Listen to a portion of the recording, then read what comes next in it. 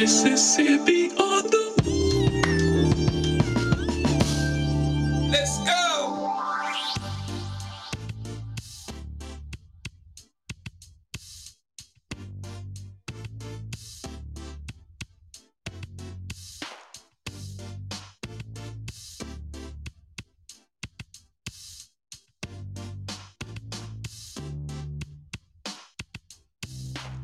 Deep in the delta where the willows grow, in the soil stained by the blood of my ancestors. Punch bowl voices call out to my soul for justice. The wicked will reap what they've sown. Spirit of Aziz is back on the rise.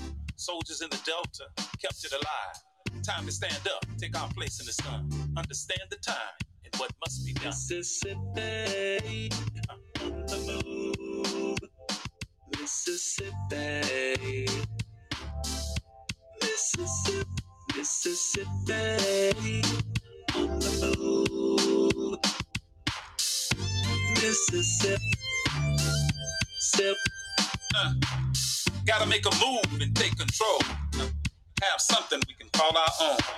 So shine your light, help the people see that now is the time for us to be free. And if you waiting on the pie in the sky, you better wake up fast. They told you a lie, cause big fields await the wide awake man. Elijah's got the master plan. Mississippi on the move. Mississippi. Mississippi.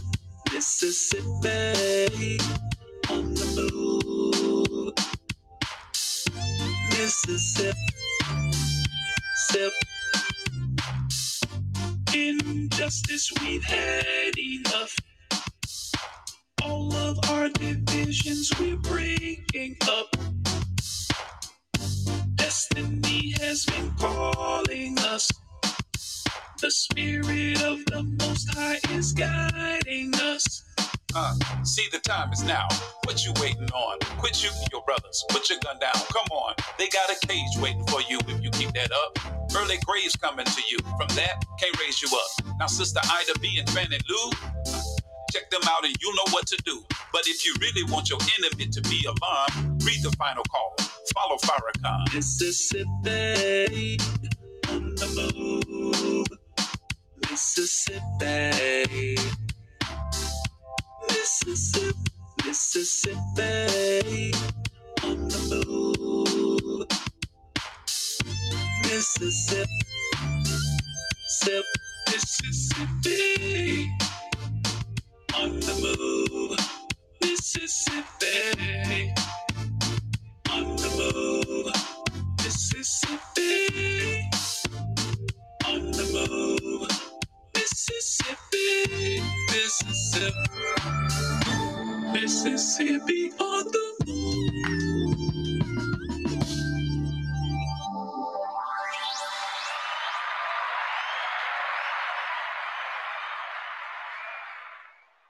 And assalamu alaikum. Peace be unto everyone in the listening audience. Welcome to another edition of the Mississippi on the Move podcast. I am your brother Abdul Shaheed Muhammad. And I am your brother Kenneth Muhammad.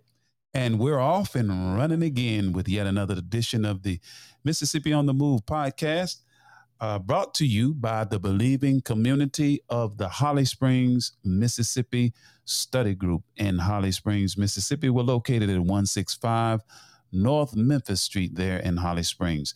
Please allow us to begin in the name of Allah, the Beneficent, the Merciful. We bear witness to the oneness of God, to the oneness of his prophets, and the oneness of the messages that were revealed through them to the whole of humanity. Brother Kenneth, man, I'm glad to be back, man. How you feeling this evening, sir? Oh, brother, I'm doing fine by Allah's mercy and grace, brother.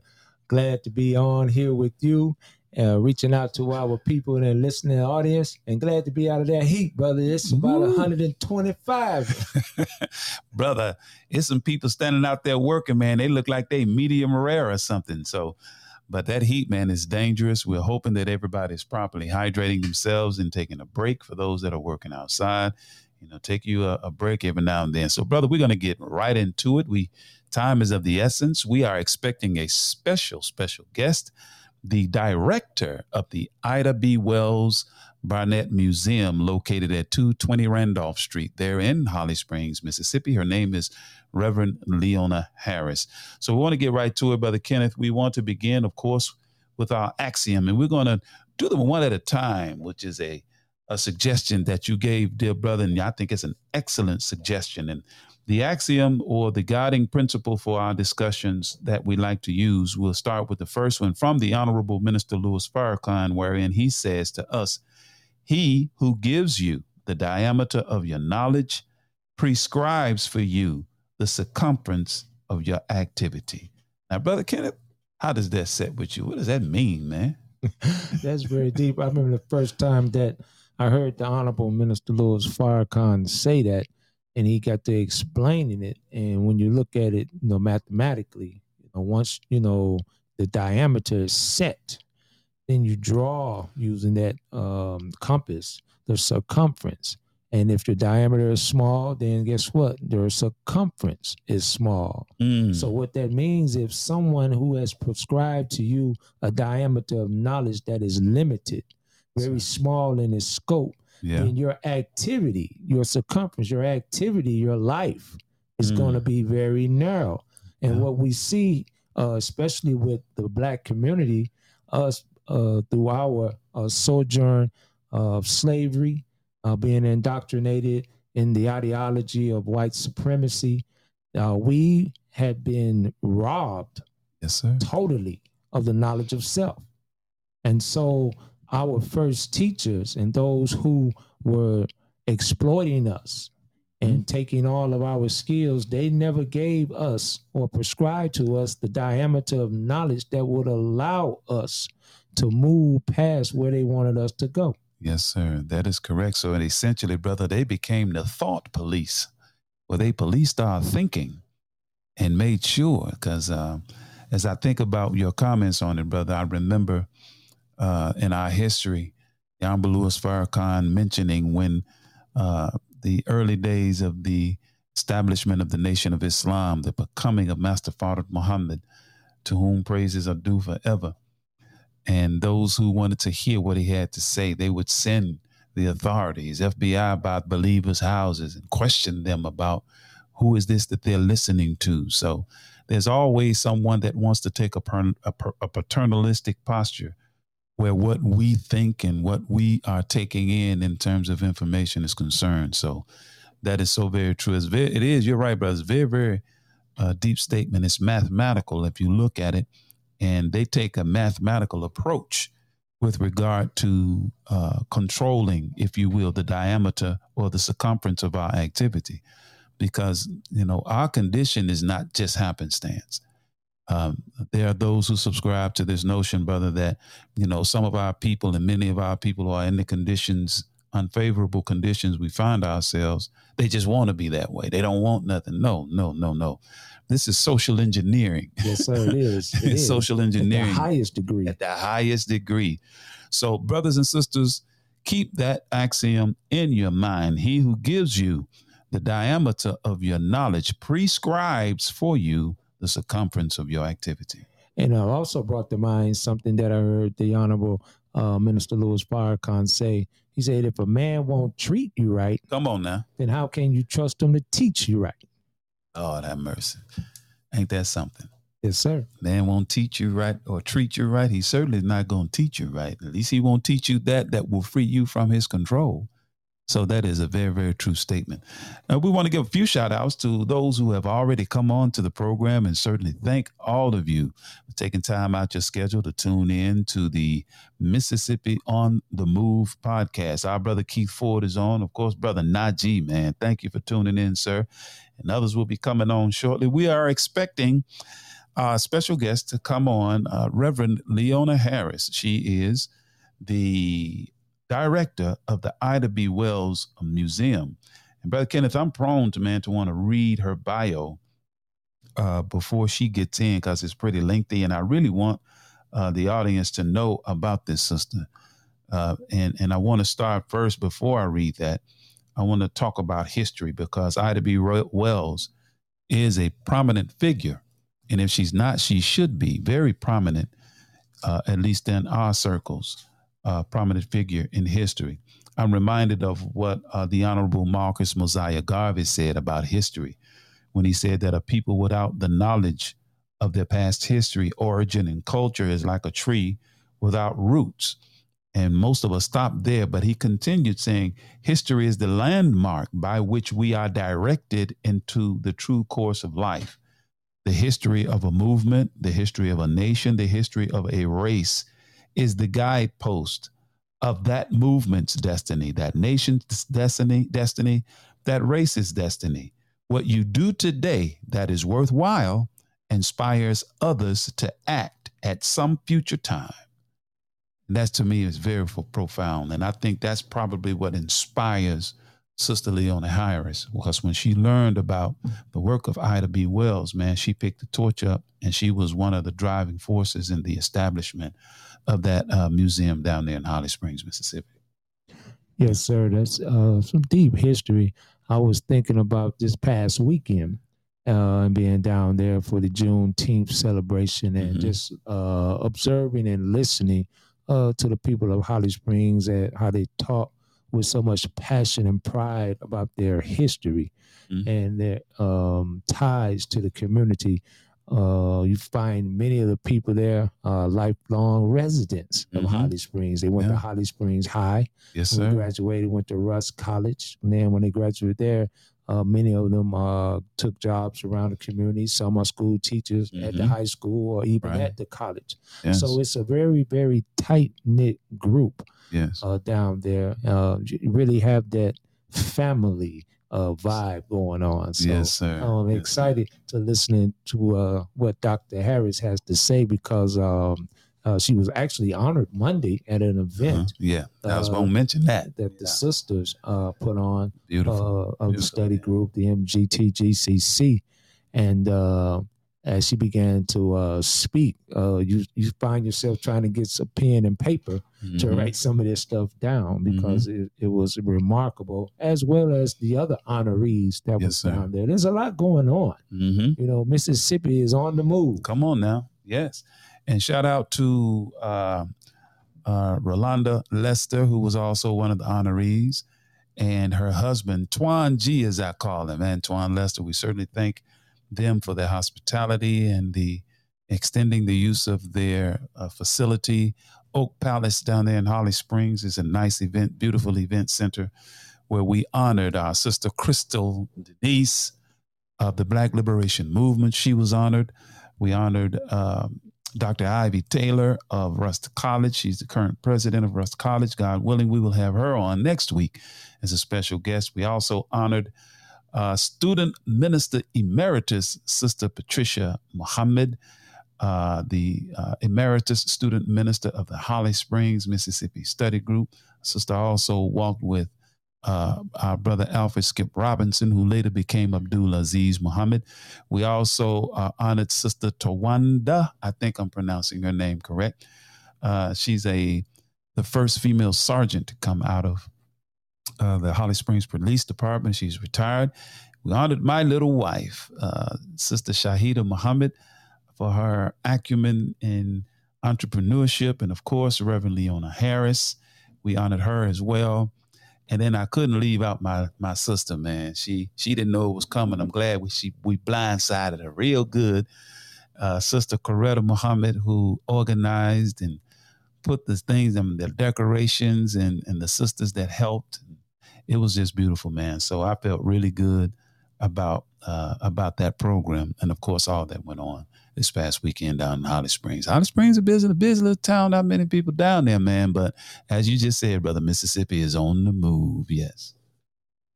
A few minutes from now, about 7:14, past the top of the hour, we're expecting a call momentarily from our sister Leona Harris, and we're going to get right into our program. We're not going to waste any time because, brothers and sisters, another caveat, I would call it, or another principle, as stated by the Most Honorable Elijah Muhammad regarding history, when he said, first, history is above all our studies, the most attractive and best qualified to reward our research as it develops the springs and motives of human actions and displays the consequence of circumstances which operates most powerfully on the destiny of the human being. So these are things about history. And the thing about it, brother, we have been made, or how can I say, made to feel or coached or pushed into this mindset that we need to forget about slavery. We need to forget about, we can't live in the past, because recounting our history is characterized as living in the past. And hey, we getting that call right now. I think she's on the line. Let's see. Assalamu alaikum, Reverend Harris. Yes, sir. How are you doing this afternoon?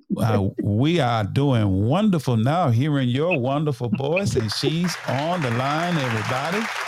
Let me tell you that out of panic, I thought I could just go to the last call that I made and just punch the button and go right through, and it didn't. I said, oh my goodness, don't start this now.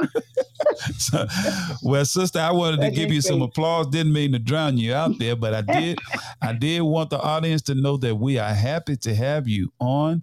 Brothers and sisters, we have the director of the Ida B. Wells Museum, located at 220 Randolph Street there in Holly Springs, Mississippi, our sister, Reverend Leona Harris. We want to welcome you to the program, dear sister. You're doing all right, right? I'm doing excellent, and I want to say to you and your staff that thank you so much. Very excited and appreciate you all allowing us to have the opportunity to share with you what we are doing here in Holly Springs, especially around the work that we're trying to put together, the celebrating the 160 years since Ida B. Wells' birth. Yes. Here in Holly Springs on July the 16th. So I'm very excited about it. And I want you to know, and your entire staff, that everything that you're doing to give us some assistance, we appreciate it greatly. Oh, sister, it is my pleasure and honor to be of some assistance. If I may, I want to read a little bit about you in terms of your bio, I guess it is. And this is information that I got from the website of the Northeast District about yourself. And just briefly, I'm not going to read the whole thing, but I just highlighted a couple of things that I think the audience should know about you. It says, Reverend Leona Harris is the passionate, outspoken, and dedicated executive director of the Ida B. Wells Barnett Museum and Cultural Center of African American History, located in Holly Springs, Marshall County, Mississippi.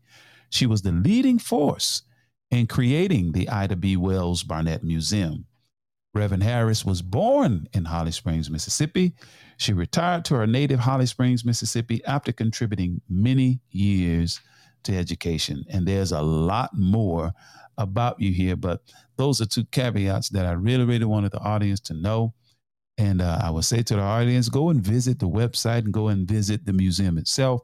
And we are going to, in this conversation, get a lot of more information from our sister about Ida B. Wells, because Brother Kenneth got some questions for you, and so do I. So let's get to it. Reverend Harris, you ready, right? Oh, yes, already. Yes. Reverend Harris, again, it's an honor to have you on the show. I met you Monday, and I was just commenting earlier before you came on, just listening to you speak. You want to grab a notebook and a pen, and you have me hanging on every word, just the way that you express yourself. And so we're honored to have you on here. I wanted to start because we entitled this program A Portrait of Struggle, the Life and Legacy of Ida B. Wells. Now, what was it about Miss Ida B. Wells that attracted you to her? Well, you kind of answered, you got your question in the, your answer in the statement that you asked, and that is that she was a passionate crusader for justice. And also I was actively involved in a lot of activities, not only here in Holly Springs, but back in the day when we first got started. I was actually involved in organizations in Chicago, where I had moved to take care of my sister and was ready to come home quickly after she got well. Yes. But she insisted that I stay. And I did. She told me I could go to school in work if I stayed in Chicago. So I took her up on that.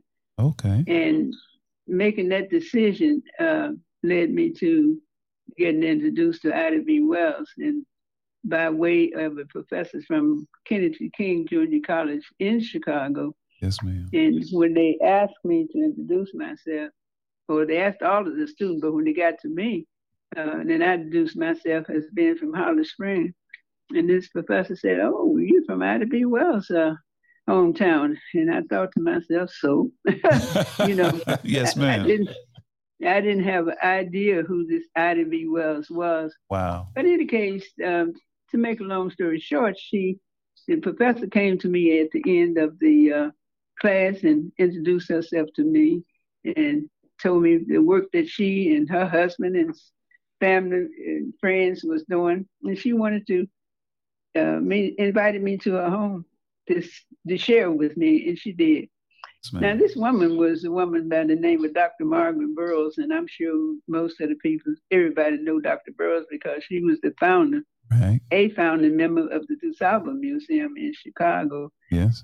back in the day, which many say the DuSable Museum was the first African American museum that started in this country. So, in any case, I joined her, and in doing that, she and her colleagues and all started introducing me to people that they thought I needed to know because she saw me as a person being interested in education. And so I got introduced to Ida B. Wells' youngest daughter, Alfreda Dustin. Okay. And then later on got introduced to one of her grandchildren, Ida's grandchildren, and that was Charles Dustin. Okay. And so, in any case, I had an opportunity to travel. They gave me an opportunity to travel after I had got joined with them and willing to work and everything. I got enrolled in school as I was interested in, and then I got a job. So I was able to work and travel. So an opportunity came up for me to travel, and that was to take a trip to Africa. Wow. And Okay. so I was very excited about that because the only thing I had ever known or heard about the African countries was Tarzan and Jane. Oh yeah, that's back in the day. Yeah, Yes. back in the day. So I was interested in finding out, what was going on there. And so, in any case, I got the opportunity to go.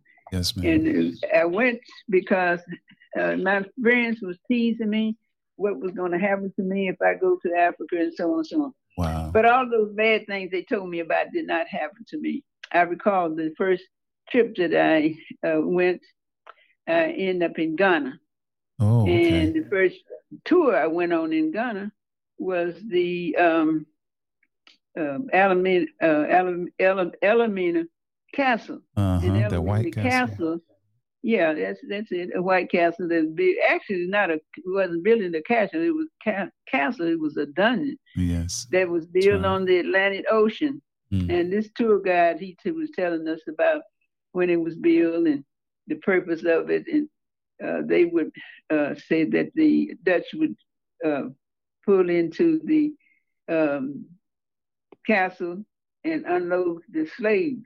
Yes, People ma'am. that they had gone out in the African communities and captured these peoples and brought them into these castles, housed them there like a bunch of animals until they got the castle filled.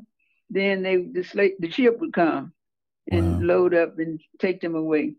So in any case, that was one of the things that really touched me because my grandmother had already asked me before I left. She said, find out something for me when you go there. Find out that's where Black folks from because that's what I've been told. Wow. And so I was excited. And so when I got back to Chicago, I did a presentation at the college. I did my presentation at Sumter High School, and then I headed to Holly Springs because I wanted to show my slides here, because I was born here in Holly Springs, so far in the country, you couldn't even find your way there now. But in case, I was very excited And so I had to show these slides to my grandmother and some of the kids in the neighborhood. They came by to watch and so on. And so I was really, really glad to know that the other was interested. So, but you know, it was no big deal to me. After I had shown the grandmother, that was good. But then the community, people's in the community, and people who came down and sat in my grandmother's house watching the show thought it would be a good thing that we would continue. So that's what I decided to do. I decided to, you know, whenever they wanted to have a show of a showing of African American slides, that's what I do. So we had gotten to the point that people would come and they would donate money to us. And so the suggestion was made to us to we need to have a name for ourselves. Say, you know, people's gonna start giving money now, and this money is more than we need to buy refreshment. So we need to be accountable for it. And so, integrity. So we need a name and address, and you know, because at first we just put in the paper that we're gonna have the slideshow at a certain place, and no sponsor. Just come out and join us and enjoy yourself. So, in any case, when that suggestion was made, we needed a name. The first thing came to my mind was Ida B. Wells. Now, the reason it came to my mind, I was born and reared in Holly Springs. I was there in Chicago, and this woman asked me, had said to me that this, you know, I was from Ida B. Wells' hometown. And I sat there like a dummy and said, oh, so what? That's what I said to myself. I didn't even know. So I figured that, well, if I didn't know, somebody else in Holly Springs did not know Ida B. Wells was born in Holly Springs, because she was such a woman of such a caliber. You know, she was a great leader, a great woman. Yes. And so that's why I said what I did. And so that's actually how we got started. Back in the day, as a just showing slideshows about my trip to Africa. Wow. And Ida B. Wells came into being because of the fact that we needed a name to pass on to other people to let them know, because Holly Springs, and not just name, how many people back then was thinking about Mississippi. They thought it was the worst place in the world you could be. And so I just took pride in it. And from that, you know, people started asking questions, want to know this and that and other. And so we continued to work and continue to, you know, to do slideshows, continue to talk about Ida B. Wells. And then we started inviting her family to come and gather with us and so on. So that's how really, you know, the museum got started. So we officially got chartered in 1996. Okay. In a little storefront here in Holly Springs. And so, and then we decided, well, we need to have a reason for being established. So we came up with the suggestion, said, well, we're establishing to enlighten and inspire the lives of people, not only in Holly Springs, but everywhere. How do we do that? We're going to do it by, you know, preserving and disseminating contribution of African and African Americans in the field of history and art. And not only to Holly Springs, but we want to spread it to the world. So even today, we continue that. Even though we all are volunteers, we do everything possible to make Ida B. Wells be known around the world, because she deserved it. And now she began to get some recognition. Yes, not as much as she should, but she getting some recognition, because there was a time she was not getting any. Right. And so we are just elated. Yes, ma'am. We are elated to have you on this program. And I'm telling you, you've just given a history class. And as Brother Kenneth said earlier, when you began recounting and informing those that are listening, and I'm telling you, you got an audience here, sister. People have tuned in and they're listening to the podcast.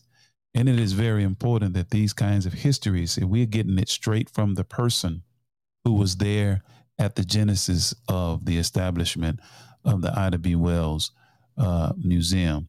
We're going to get a couple of more questions in, because I definitely want to get to what's up and coming in July, because we not only want to talk about the history, we want to talk about the current events and what's on the horizon for the Ida B. Wells Museum and its relationship to the Holly Springs community and even to Rust College.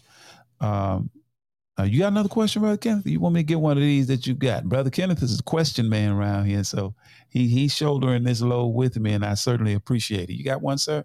Well, brother, there's a whole lot. I'm just sitting here like a sponge absorbing all of that. But something you just said a second ago, Reverend Harris, about Ida B. Wells and she not really getting her due or being mentioned. And one of the questions that I had for you was that because when I remember coming up reading about Ida B. Wells and the anti-lynching stance that she had took and how adamant she was and the pushback she got at that time where she literally had to, leave town. With all of that she's done, why do you think, Reverend Harris, that she isn't mentioned as much, talked about as some of the other human rights activists? I don't like using the word civil rights, because it's human rights that our people were seeking. Why do you think that is the case, Ms. Harris? Well, first of all, you said you don't like the word, what you say, civil rights? Yes, ma'am. Yeah, well, I use the word humanitarian from Ida B. Wells. Because if there ever been a humanitarian, Ida B. Wells won because she stood for it all. Yes, ma'am. She was faced with all kinds of things, even before she got involved in lynching. She never stepped down. She never turned her back. She always, if she got knocked down, she would get up and get at it again. And this could be seen, that's how she earned the name, a passionate crusader against oppression. It didn't matter what the condition was, but if it was wrong against humankind, Ida B. Wells stood up against it. Now, it wasn't just the Black issue that she fought for, the help to make things right, because she was actively involved in the women's movement. Right. She and Susan B. Anthony locked hands together for one reason. Now, from an ideological point of view, these two women were at two different ends of the spectrum, but they knew that there was a need, and it was only one need. And for them to get that resolved, they knew that they had to compromise and make it happen. And so Ida B. Wells and Susan B. Anthony got together, and Susan was able to convince Ida that it would be to their advantage, everyone, in order to work together and make it happen. Ida B. Wells accepted that task, and she traveled all over this country, organizing African American women to vote.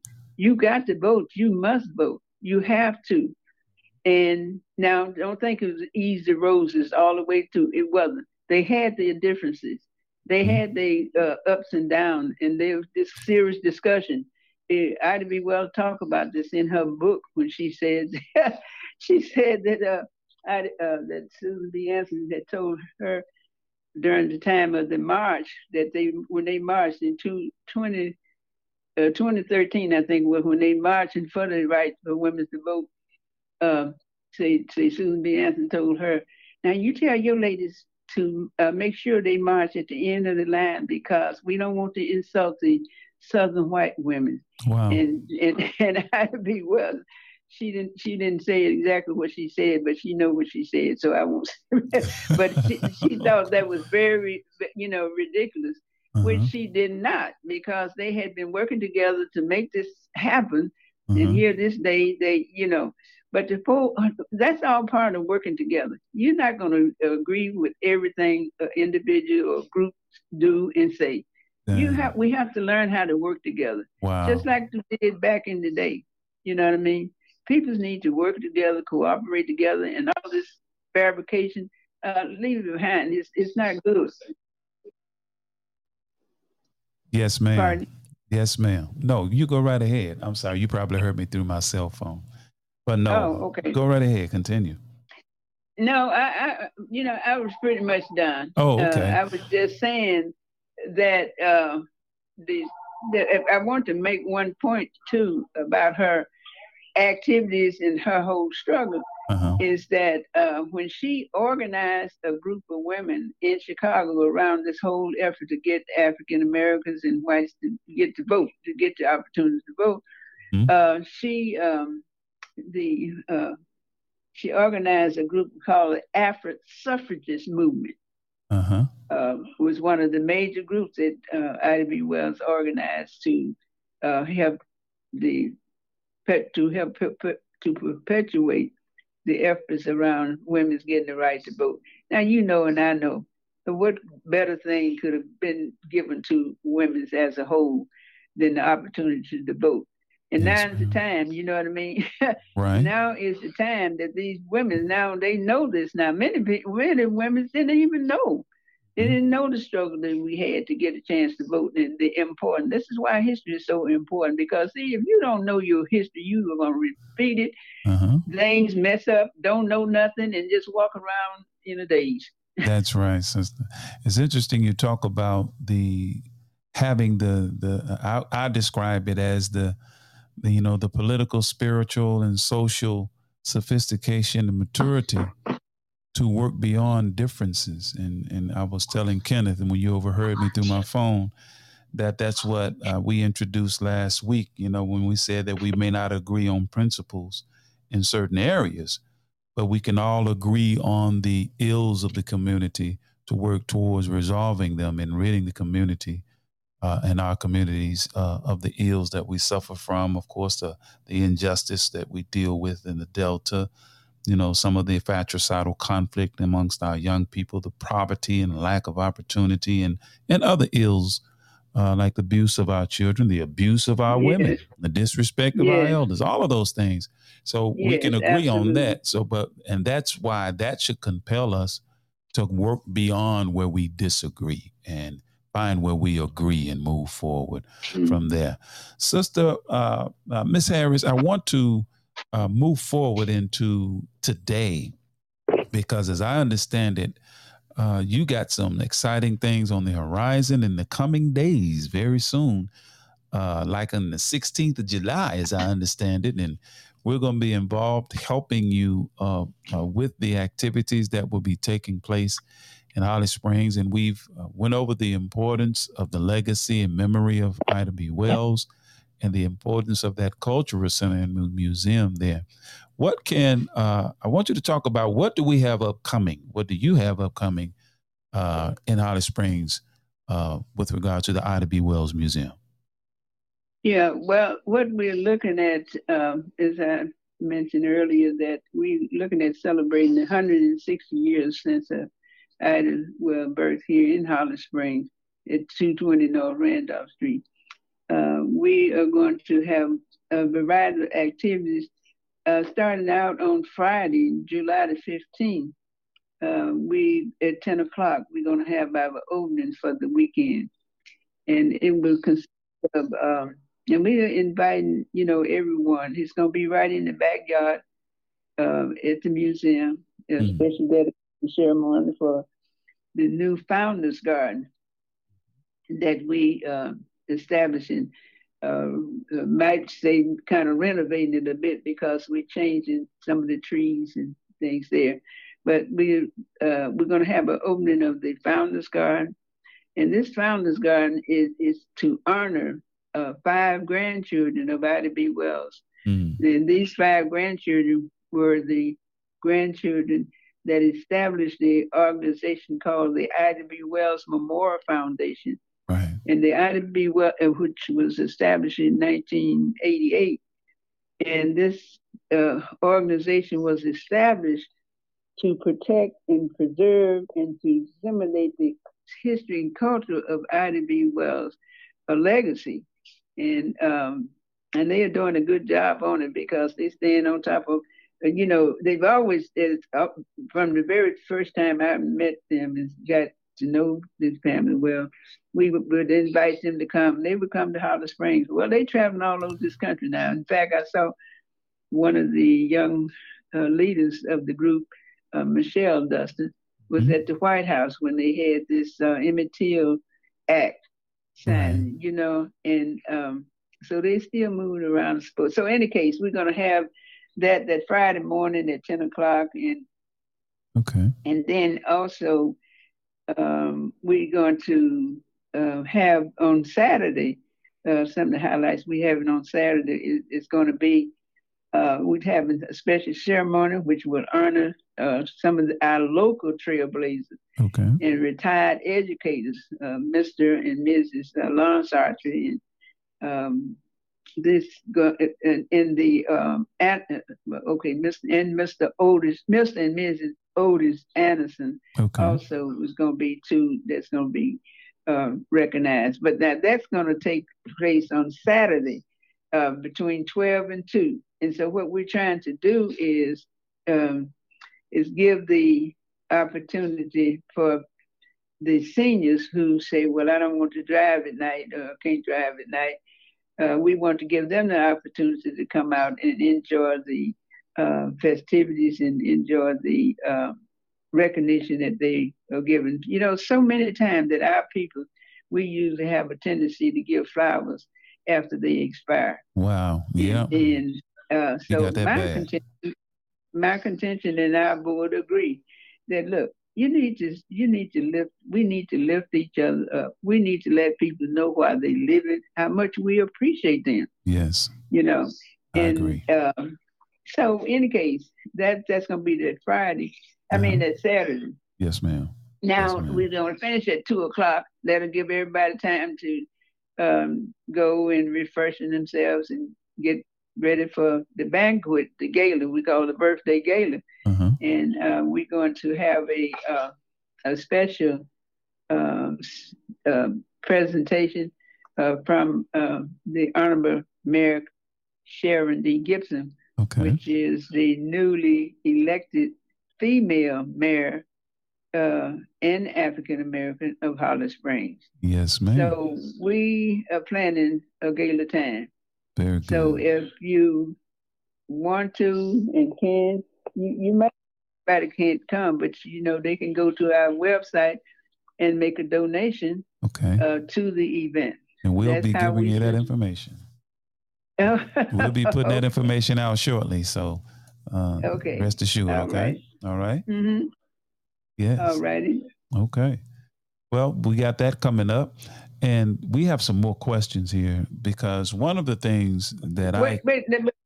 Hold on, just before you ask that question, I forgot to mention too, on that Saturday morning, I'm so sorry, on that Saturday morning at 8:30, we're going to get started early. The reason for that is that Michelle Duster, which is the great granddaughter of Ida B. Wells, is going to do a book signing. Okay. And this book signing is going to be for young people. She wrote a book entitled The Voice of Truth. I think that's the title, The Voice of Truth. But it's a children's book. It's new, just came out just a few months ago. Mm-hmm. So what we are doing in this instance, now you usually have book signing and book activities and so on for grown-ups. This is strictly for children. Now the adults can come. We're not saying they shouldn't come, but we are focusing on young people because it's a book for young people, and we want the young people to get have the experience of books that they read. There's somebody have written those books, so why not have an opportunity to meet, some of these leaders, some of the people who are doing this right. Yes, ma'am. Okay. Mm-hmm. Okay.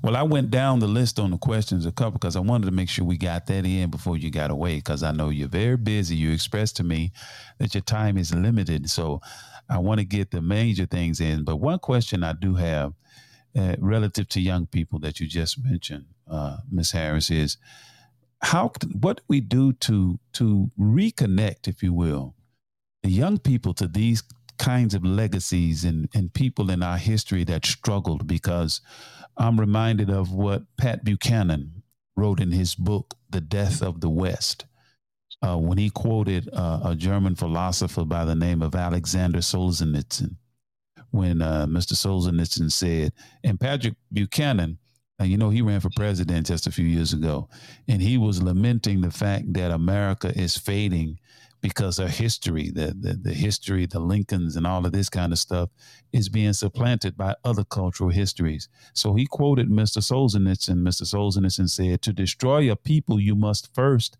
sever their roots. And then Pat Buchanan asked the question, how does one sever a people's roots? And he answered the question because it was rhetorical. He said, you destroy its memory, deny a people the knowledge of who they are and where they came from.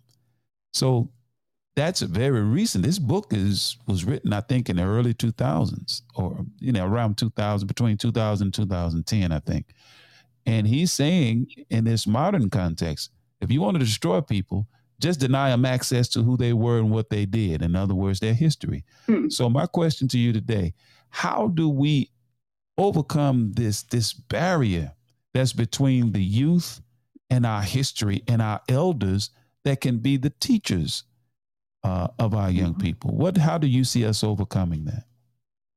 I think that this podcast you're doing now is one good way to do it.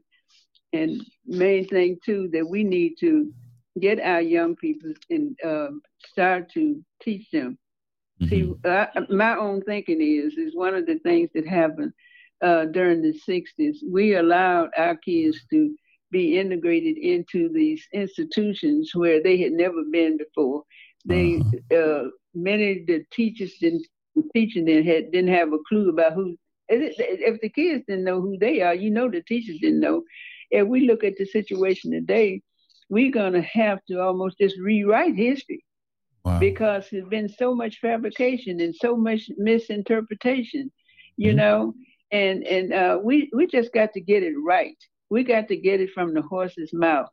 A lot of times, many times, what's happening is right now, people have lost confidence in our country in terms of what we can do and what we're going to do.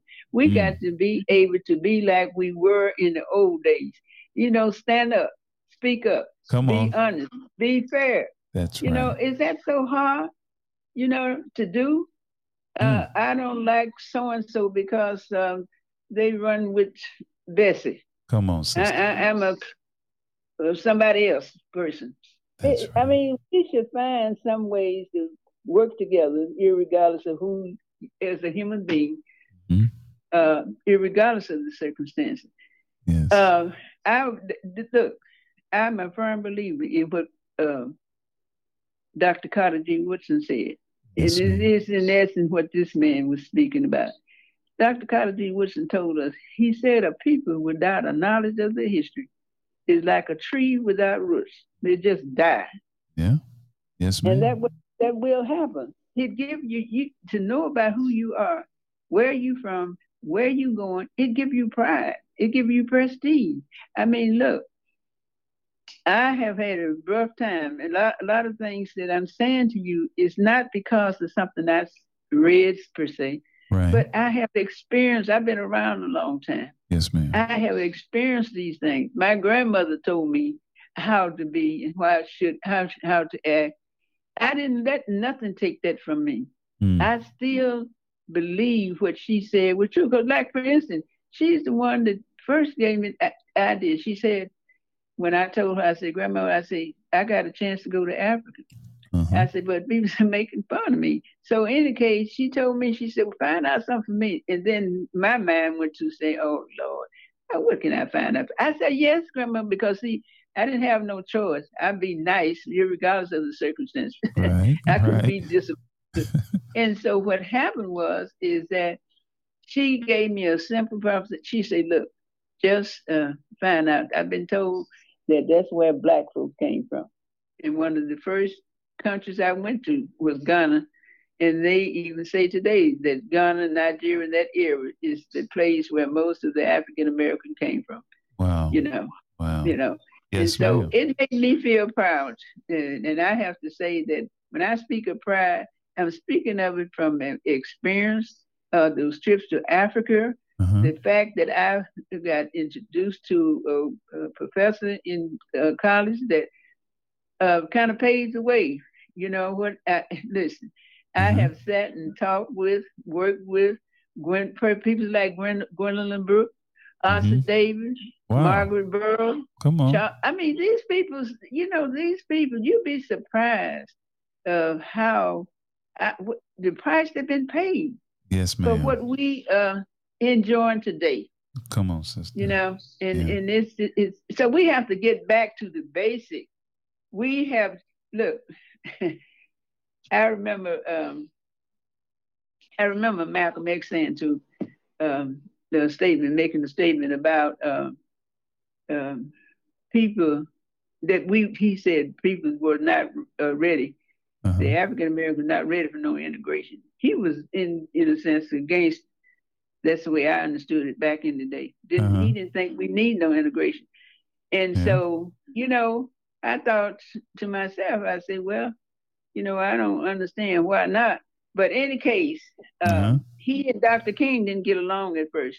Right. But what happened was after he went to Mecca, some trip that he took, and he came back with a different tune. The tune he came back with, he and Dr. King was ready to sit down and meet together.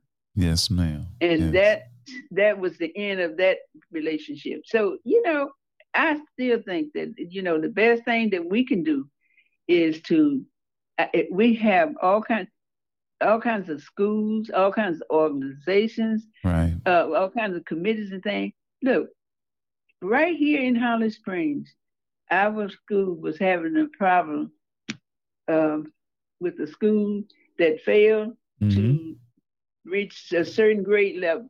Right. But the district had scored perfect, basically, all the way across the board until they got to this little black school there, and they just failed. They got an F. Right. So on our board, we had a retired principal and about 6 retired teachers that still were certified. And as a matter of fact, most of us, all of us, had background in teaching. So I went to this principal, and he was retired. And I said to him, I said, you know what? I said, this museum is sitting here. And I said, we got 12 rooms. There's no reason why that we can't turn one of these rooms into a school to pull those young people from that F back up with these others, And I said, that's what we need to do. So we have to use our churches, our organizations, individuals, and so on to help get our young people back on track. Let's not give up on them because that's our future. That's right. You know what I mean? Yes, ma'am. It's our future. And Miss, I hope I answered your question. Oh, you definitely answered the question. And Miss Harris, you mentioned that this podcast is one of the ways, and our goal here is to be the tip of the spear, if you would, using the language that my brother, student minister Abram, would use down in Jackson, Mississippi. Being the tip of the spear as it relates to controlling the narrative and starting conversations that are meaningful to us and that are germane to our experience.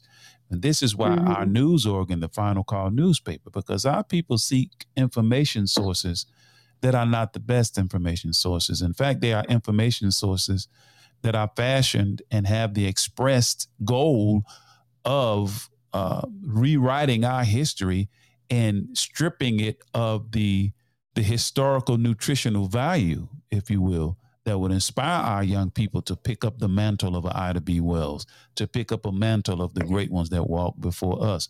Because something that the people you've associated with, you and yourself are a treasure. I've sat here and listened to the people that you have had a brush with in your history, in your contributions you've made to the struggle, sister. So there has to be an apprentice where you're concerned, lest those who don't have the best interest of Ida B. Wells in the museum don't have the best interest at heart.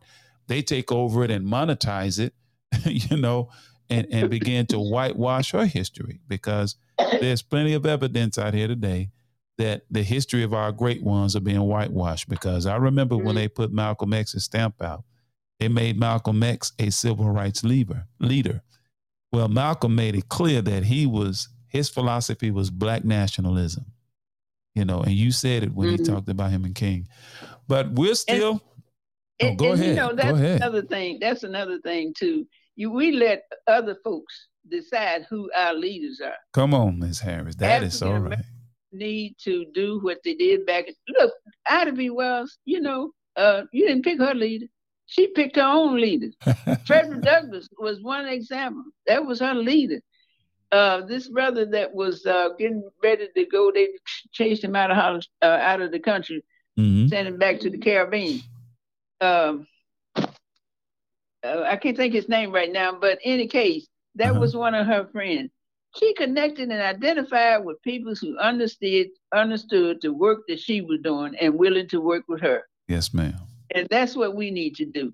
Absolutely. We need to, when we learn from Malcolm, when we learn from Ida B. Wells, when we learn from Rosa Parks and these people, then what we have to do is try to emulate them. Like for instance, our children need to have, you know what, this DOS that they just put out with Ida B. Wells. Can you imagine you taking your child to the bedroom and reading a story to that child about Ida B. Wells? Come on. That's right. That's right. That's awesome. Awesome. That will make this different and make a big difference. Yes. Because then you know they will grow. That child will grow up with some of the thoughts and the positive things that are going on in individuals' lives that they are reading about. You know that's one of the questions people that ask about Ida B. Wells. You know, I just wonder how in the world that she was that woman was just so smart and so intelligent, and she was a great speaker and journalist and all. How did she? Well, if you read what Ida said, see, people's been reading what somebody else said. Come on. I have been here in this particular building for 20 years. And I always ask people about what they're reading, and they tell me everything except Crusade for Justice. They don't never say anything about that. I had one young man to come here maybe 2 or 3 months ago and told me that he had read that book, and I was really flabbergasted because everybody else did, and I often wonder how in the world can you write something about somebody that you never have. Come on, sister. It never had the opportunity to read what they said about themselves. I can tell you my story better than you could tell me my story. I think I can, and I think I will. Yes, you certainly can. You certainly. So that's can. what we have to do. We have to, kind of take our kids back and not say, well, we just lost a generation of kids and we can't do that. Everything is possible. Yeah, I heard a wise person say that when AP say children are lost, they're not lost. The parents are lost. No, their parents are lost, and some of these grown-ups that need to be teaching them are lost. Right. You know what I mean? Because they've gotten lost. We got to stop all this negative stuff and think positive. Yes, all ma'am. Things are possible. Yes, through ma'am. Christ who strengthens us. We can do it if we put our mind to it. That's right. Somebody in the audience said to you, "Thank you, Sister Harris," from our sister Audrey G. She said, "Thank you, Miss Harris." And another audience member, our sister Tammy Muhammad, she said, "So true to what you were saying." Sister Harris, we are right at the top of the hour. I'm not sure how much time you have left. We want to get to our commercials, but before we get to that, I want to let the audience know what's going on with the 2022 Ida B. Wells Burnett birthday celebration. From the website, says here in the website that the Ida B. Wells Barnett Museum is hosting its annual Ida B. Wells birthday celebration on July 15th and 16th, 2022. It will mark the 160th anniversary of Ms. Wells's birth in Holly Springs, Mississippi in 1862. On each day of the celebration, members of her family will share the legacy of Ida B. Wells. On Saturday, July 16th, the museum's annual fundraising gala will feature keynote speaker, the Honorable Mayor Sharon D. Gibson, the mayor of Holly Springs, Mississippi. The event will be held at 7 p.m. at the Eddie Lee Smith Center located at 235 North Memphis Street in Holly Springs. Gala tickets are available for our listeners. Okay. Gala tickets. The tickets to the gala are $50. I will be there, Miss Harris. You can count on your brother. You. And some of us will be there. I'm going to get my ticket.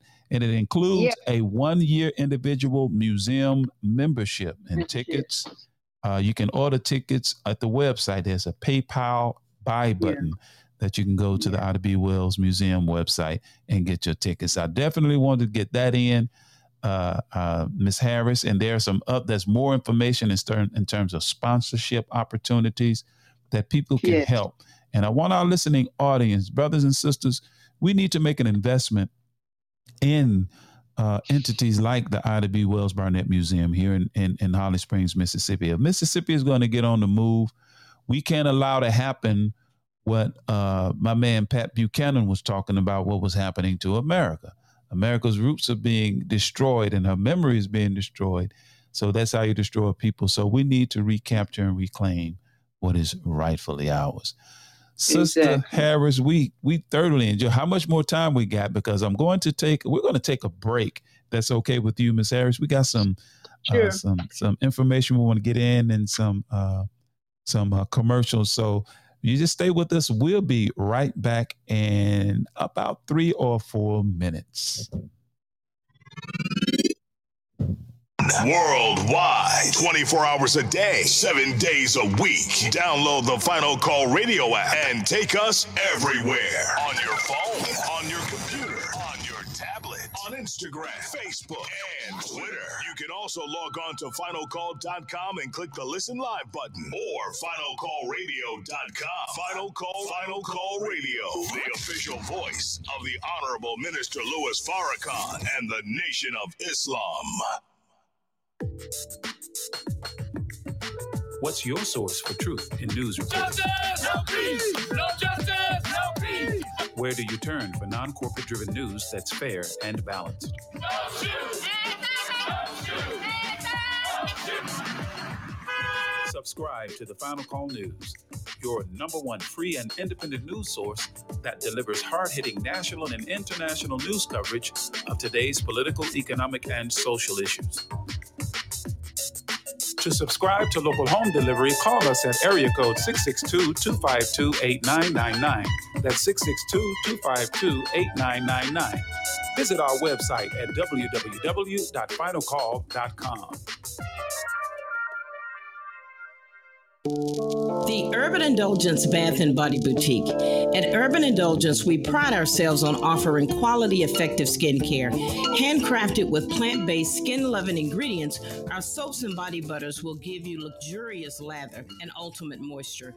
Experience The Urban Indulgence at 3314 Poplar Avenue in Memphis, 3 blocks west of Poplar Plaza, or shop with us online at theurbanindulgence.com. theurbanindulgence.com. Mississippi on the move.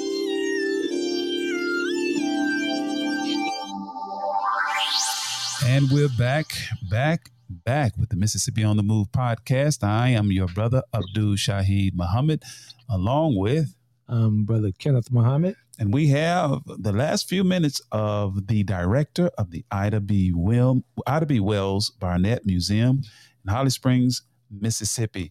And Reverend Harris, you got any parting words you want to leave us with before you go? I know you're very busy, and I didn't want to hold you no longer than necessary, and we certainly appreciate you for coming on. What do you have for us before you get out of here, Ms. Harris? Well, first of all, I want you all to know that Ida B. Wells, we are, all of us, we still are volunteers. Yes. This organization is operated, not funded by federal or state funding. It's funded by you and me. Yes, ma'am. The public, the various donations. And so, just think about it for a second and remember that home sites are special sites and special places. And as you begin to go through life, think about the Ida B. Wells Museum that's here, been here for now. We've been in this building for 20 years. And try to support not only Ida B. Wells Museum, other museums, other cultural centers that's highlighting the culture and history of other peoples. Yes, we ma'am. all in the same boat. So we are volunteers. We're looking for volunteers to come and help us to make this organization become a state-of-the-arts museum. There's no reason why it cannot be.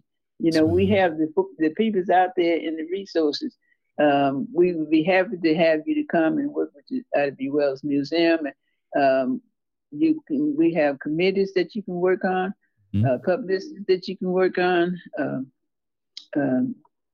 volunteer committees you can work on to coordinate the work of volunteers. Yes, So, ma'am. and it's a different take when you're working with volunteers now, because, say, for instance, while we are working with this activity, we got people all over the country doing something, to help us out. It's not everybody that's in Holly Springs, Right.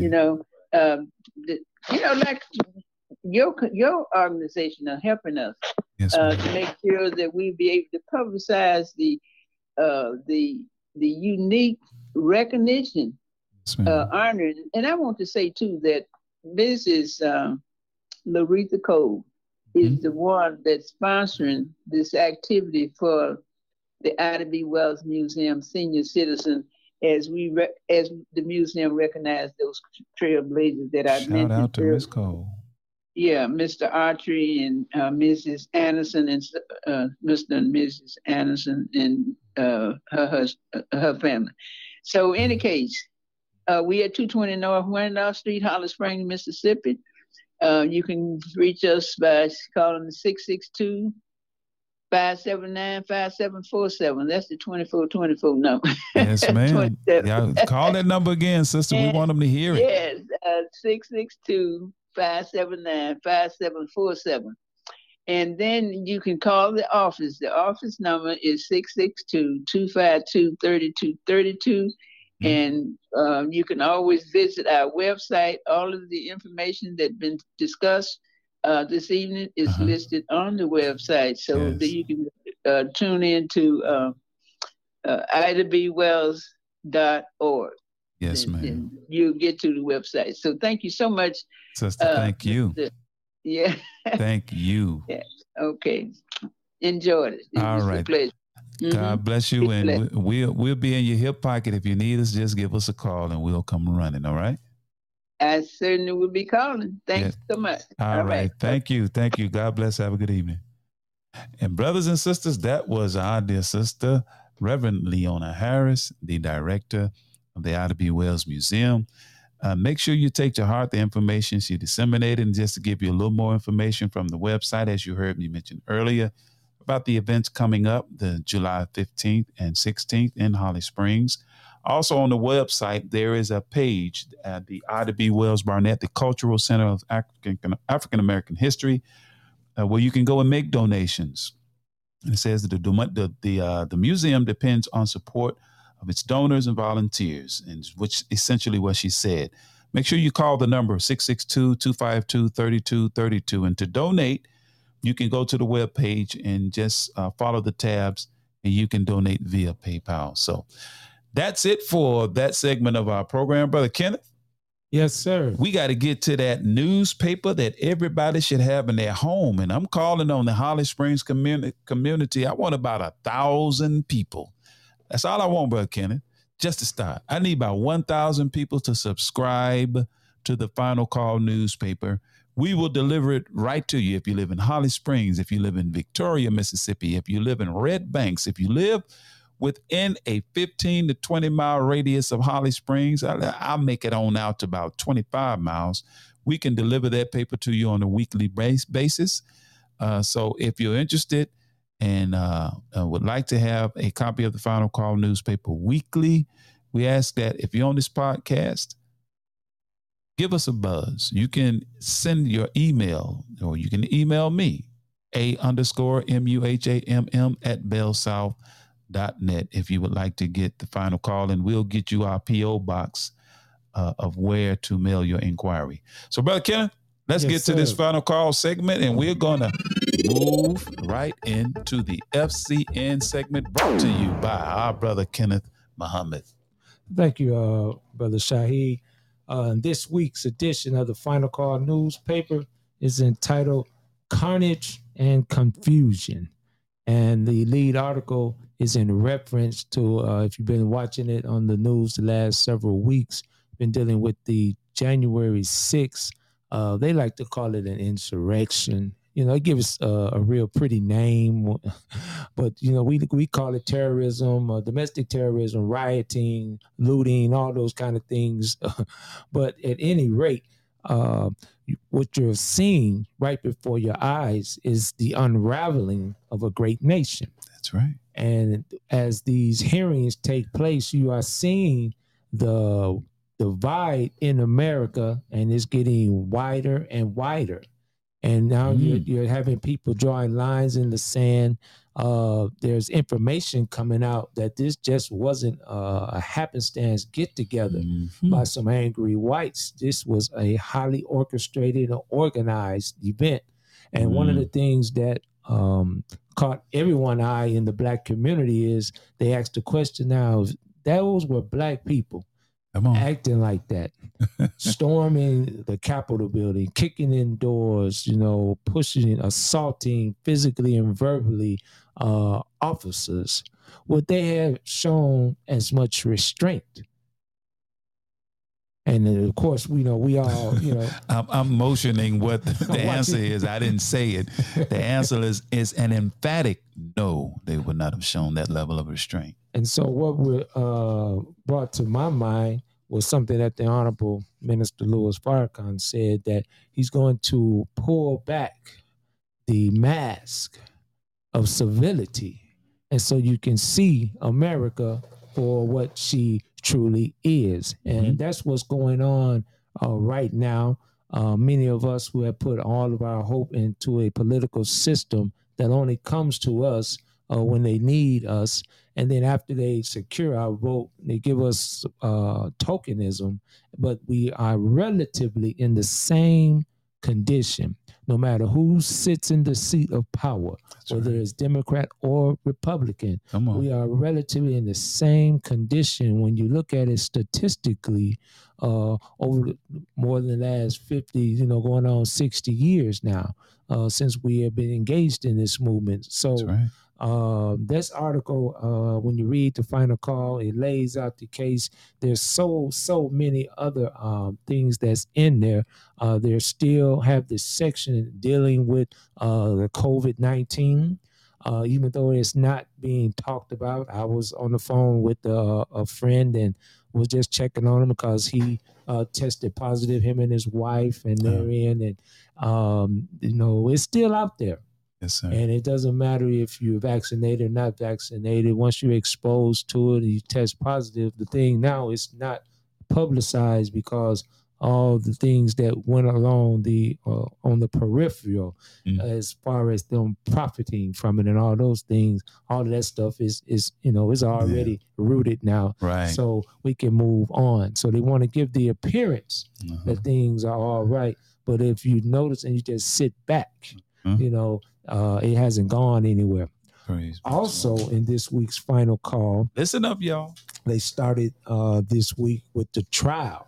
A few years ago, out in Los Angeles, our dear young brother Nipsey Hussle, yes, sir. Community activist, many who prior to his assassination hadn't really heard of him because of the way that he got into the music industry and the way that he rose up, doing things independently, right? And do was for self. Engaged in community revitalization, as he was really doing what many other people do. They call it gentrification, but he was doing it himself.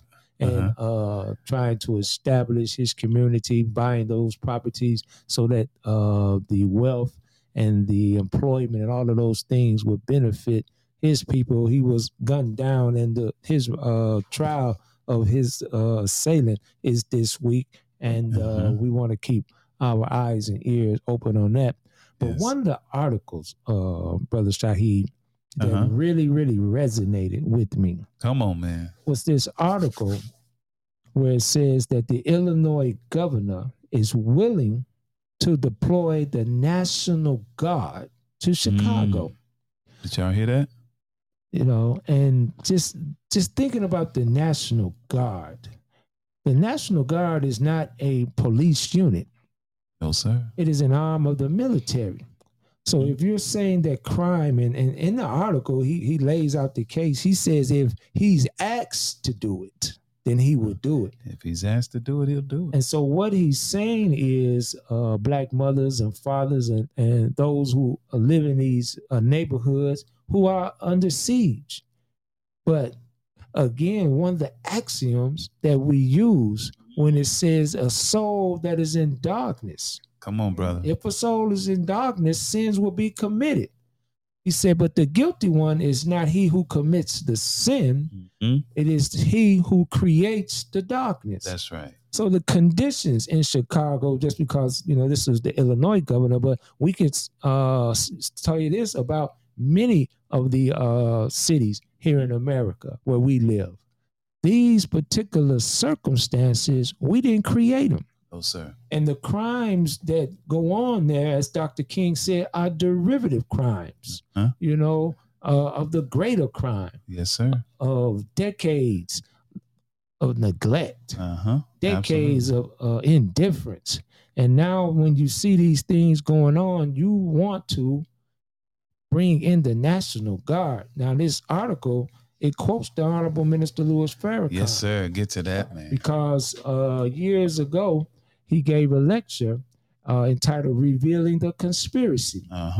Youth, gangs, violence, and drugs. Mm-hmm. And I want to quote what the Honorable Minister Louis Farrakhan says. He says, our community and black youth in particular are about to become the victims of a conspiracy emanating from the government of the United States that is designed to bring about the destruction of our youth. He says, I say it again. The government of the United States of America is planning an assault on the black community specifically aimed at our youth. And the conspiracy, he goes on to say, is so deep and so diabolical that many of you will not even believe that at this very moment that I'm talking to you, your lives hang in the balance. Brother, there's some more that he says in that, brother, where he talks about,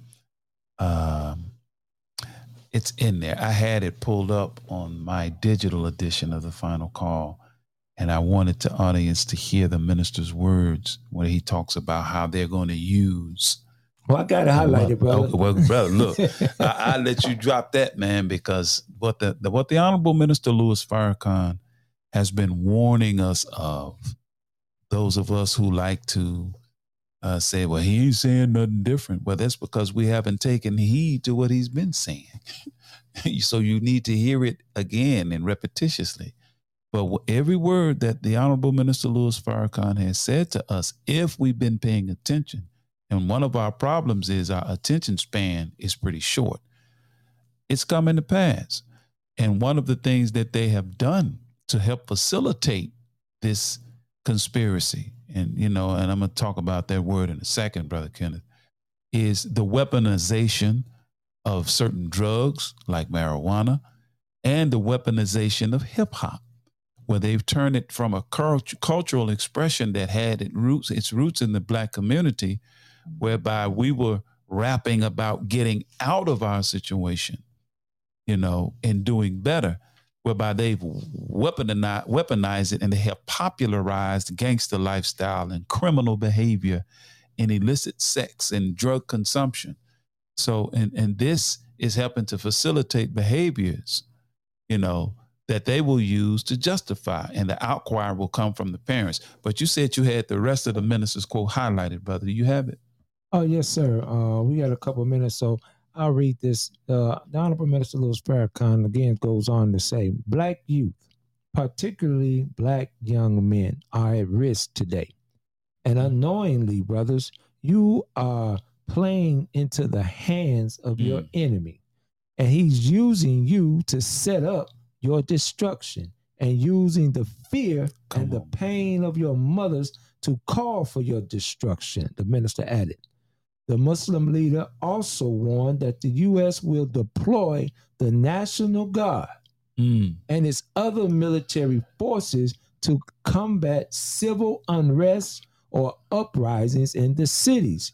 Now, as we all know, and this really ties into what Reverend Harris was telling us about history. That is most qualified to reward our research. Come on. When you look in the 60s, when they had the uprisings in the cities, the National Guard was called out to do what? To squell the uprising. Right. If you move it forward, when you remember that when Michael Brown was killed in St. Louis or Ferguson, and the National Guard, when they came in to restore order, they didn't come in to talk to the people lovingly or kindly and ask them to move on. You had one man standing there with a scowl on saying, "Come on, you animals, come on." And, you know, they were armed to the teeth.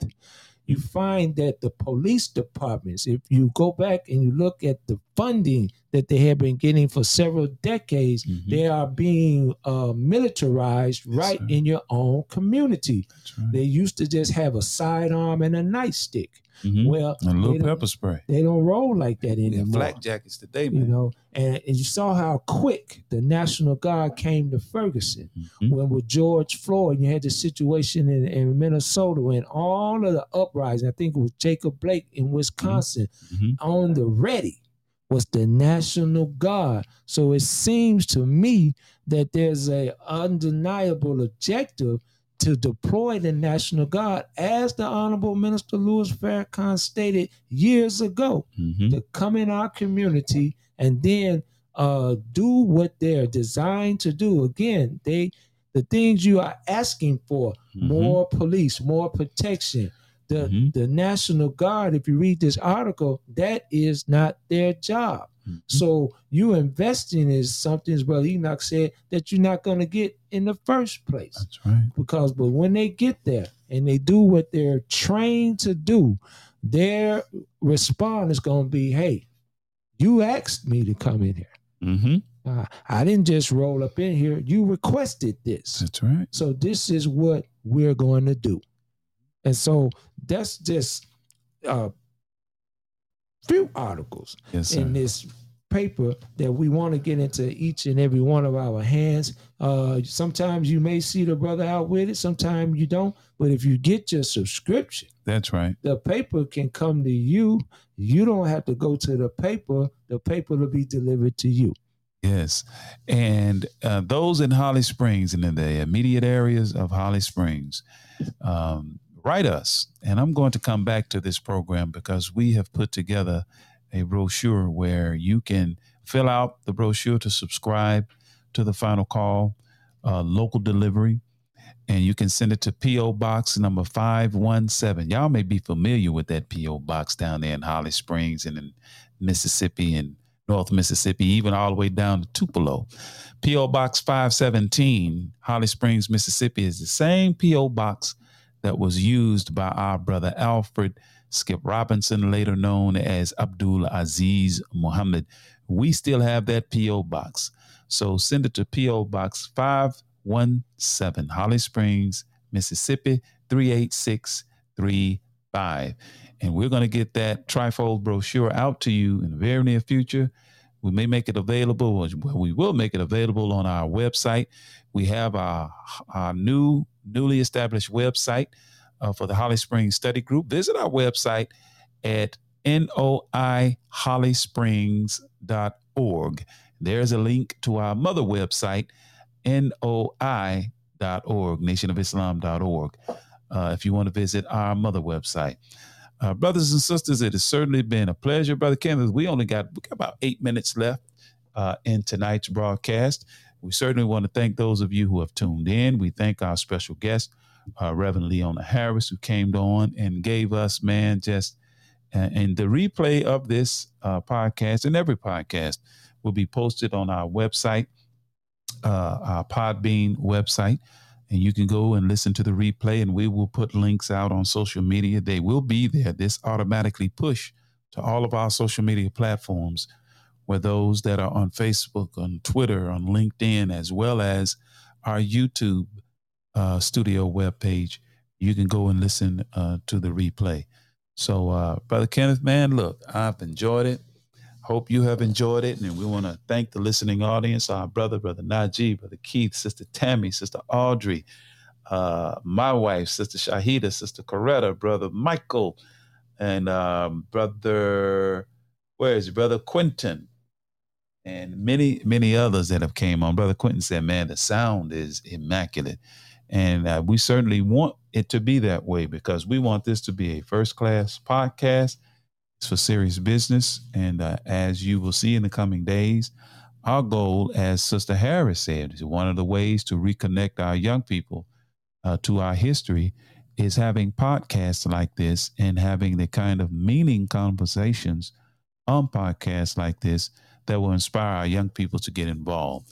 We're going to be having some deeper conversations, because some of those conversations are going to be uncomfortable, Brother Kenneth, because the town talks that we've been having with the Mississippi on the Move town talks.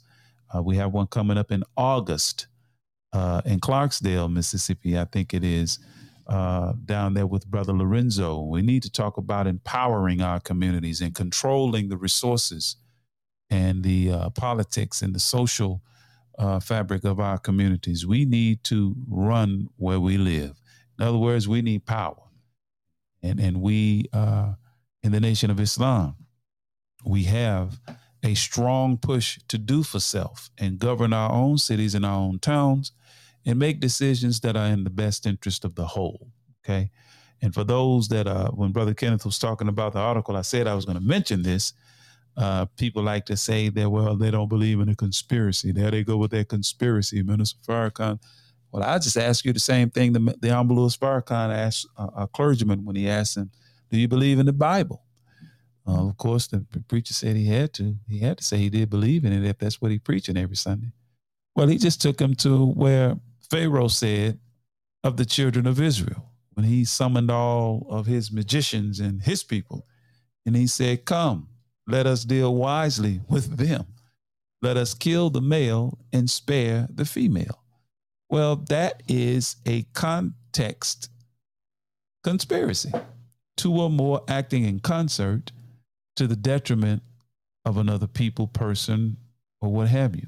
So that is a conspiracy. So for those that, like to say, well, I don't believe in conspiracy theories. Well, conspiracies have gone on from time immemorial. They conspired to kill Jesus. They conspired to kill many of the prophets of God and successfully did so.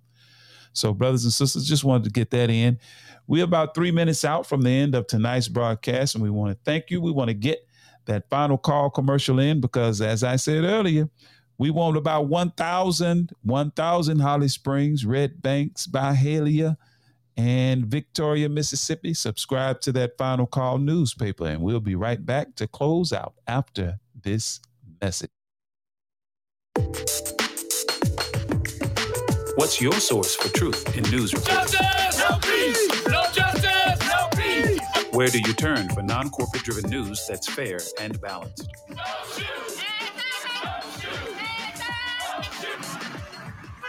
Subscribe to the Final Call News, your #1 free and independent news source that delivers hard-hitting national and international news coverage of today's political, economic, and social issues. To subscribe to local home delivery, call us at area code 662-252-8999. That's 662-252-8999. Visit our website at www.finalcall.com.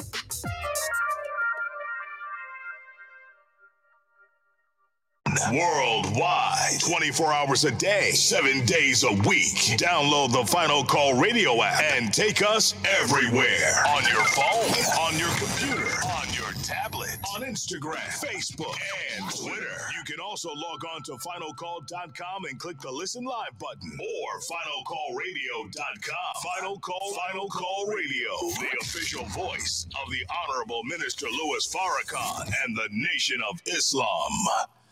And we are back, and we're about to land this plane for tonight. We certainly want to once again thank everyone for taking time out of your schedule to tune in to the Mississippi on the Move podcast. Make sure you download that Final Call Radio app to your smartphone, and you can hear the minister whenever you please. All you have to do is log on to it, and off you go. Brother Kenneth? Yes, sir. That's going to do it, man. Thank you for being here, and thank you for your contribution. And we are signing off from the Mississippi on the Move podcast. And until next week, where we anticipate having the presence of the newly installed president of the Rust College, Dr. Ivy Taylor. We anticipate her being our guest for next week. Make sure you tune in. But until next week, we leave you as we came before you with the greeting words of peace of Assalamu alaikum. Mississippi on the move. Let's go.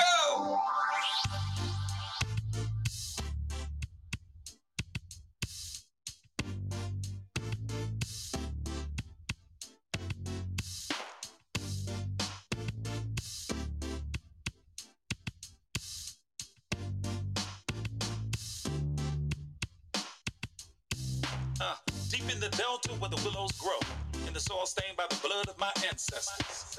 Punch bowl voices call out to my soul for justice.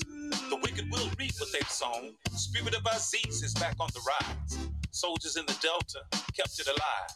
Time to stand up, take our place in the sun. Understand the time and what must be done. Mississippi on the move. Mississippi. Mississippi.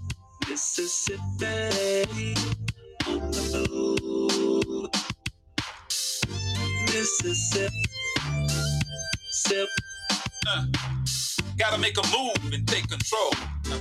Have something we can call our own. So shine your light, help the people see that now is the time for us to be free. And if you waiting on the pie in the sky, you better wake up fast. They told you a lie, cause big fields await the wide awake man. Elijah's got the master plan. Mississippi on the move. Mississippi. Mississippi. Mississippi on the move. Mississippi. Sip. Injustice, we've had enough. All of our divisions we're breaking up. Destiny has been calling us. The spirit of the Most High is guiding us. See, the time is now.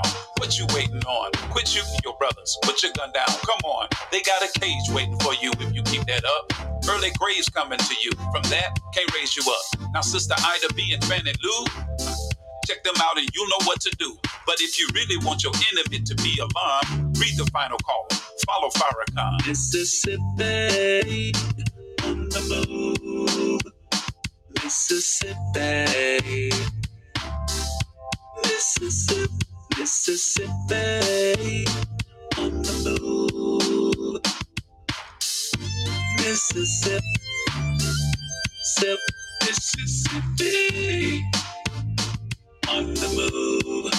Mississippi on the move. Mississippi on the move. Mississippi. Mississippi.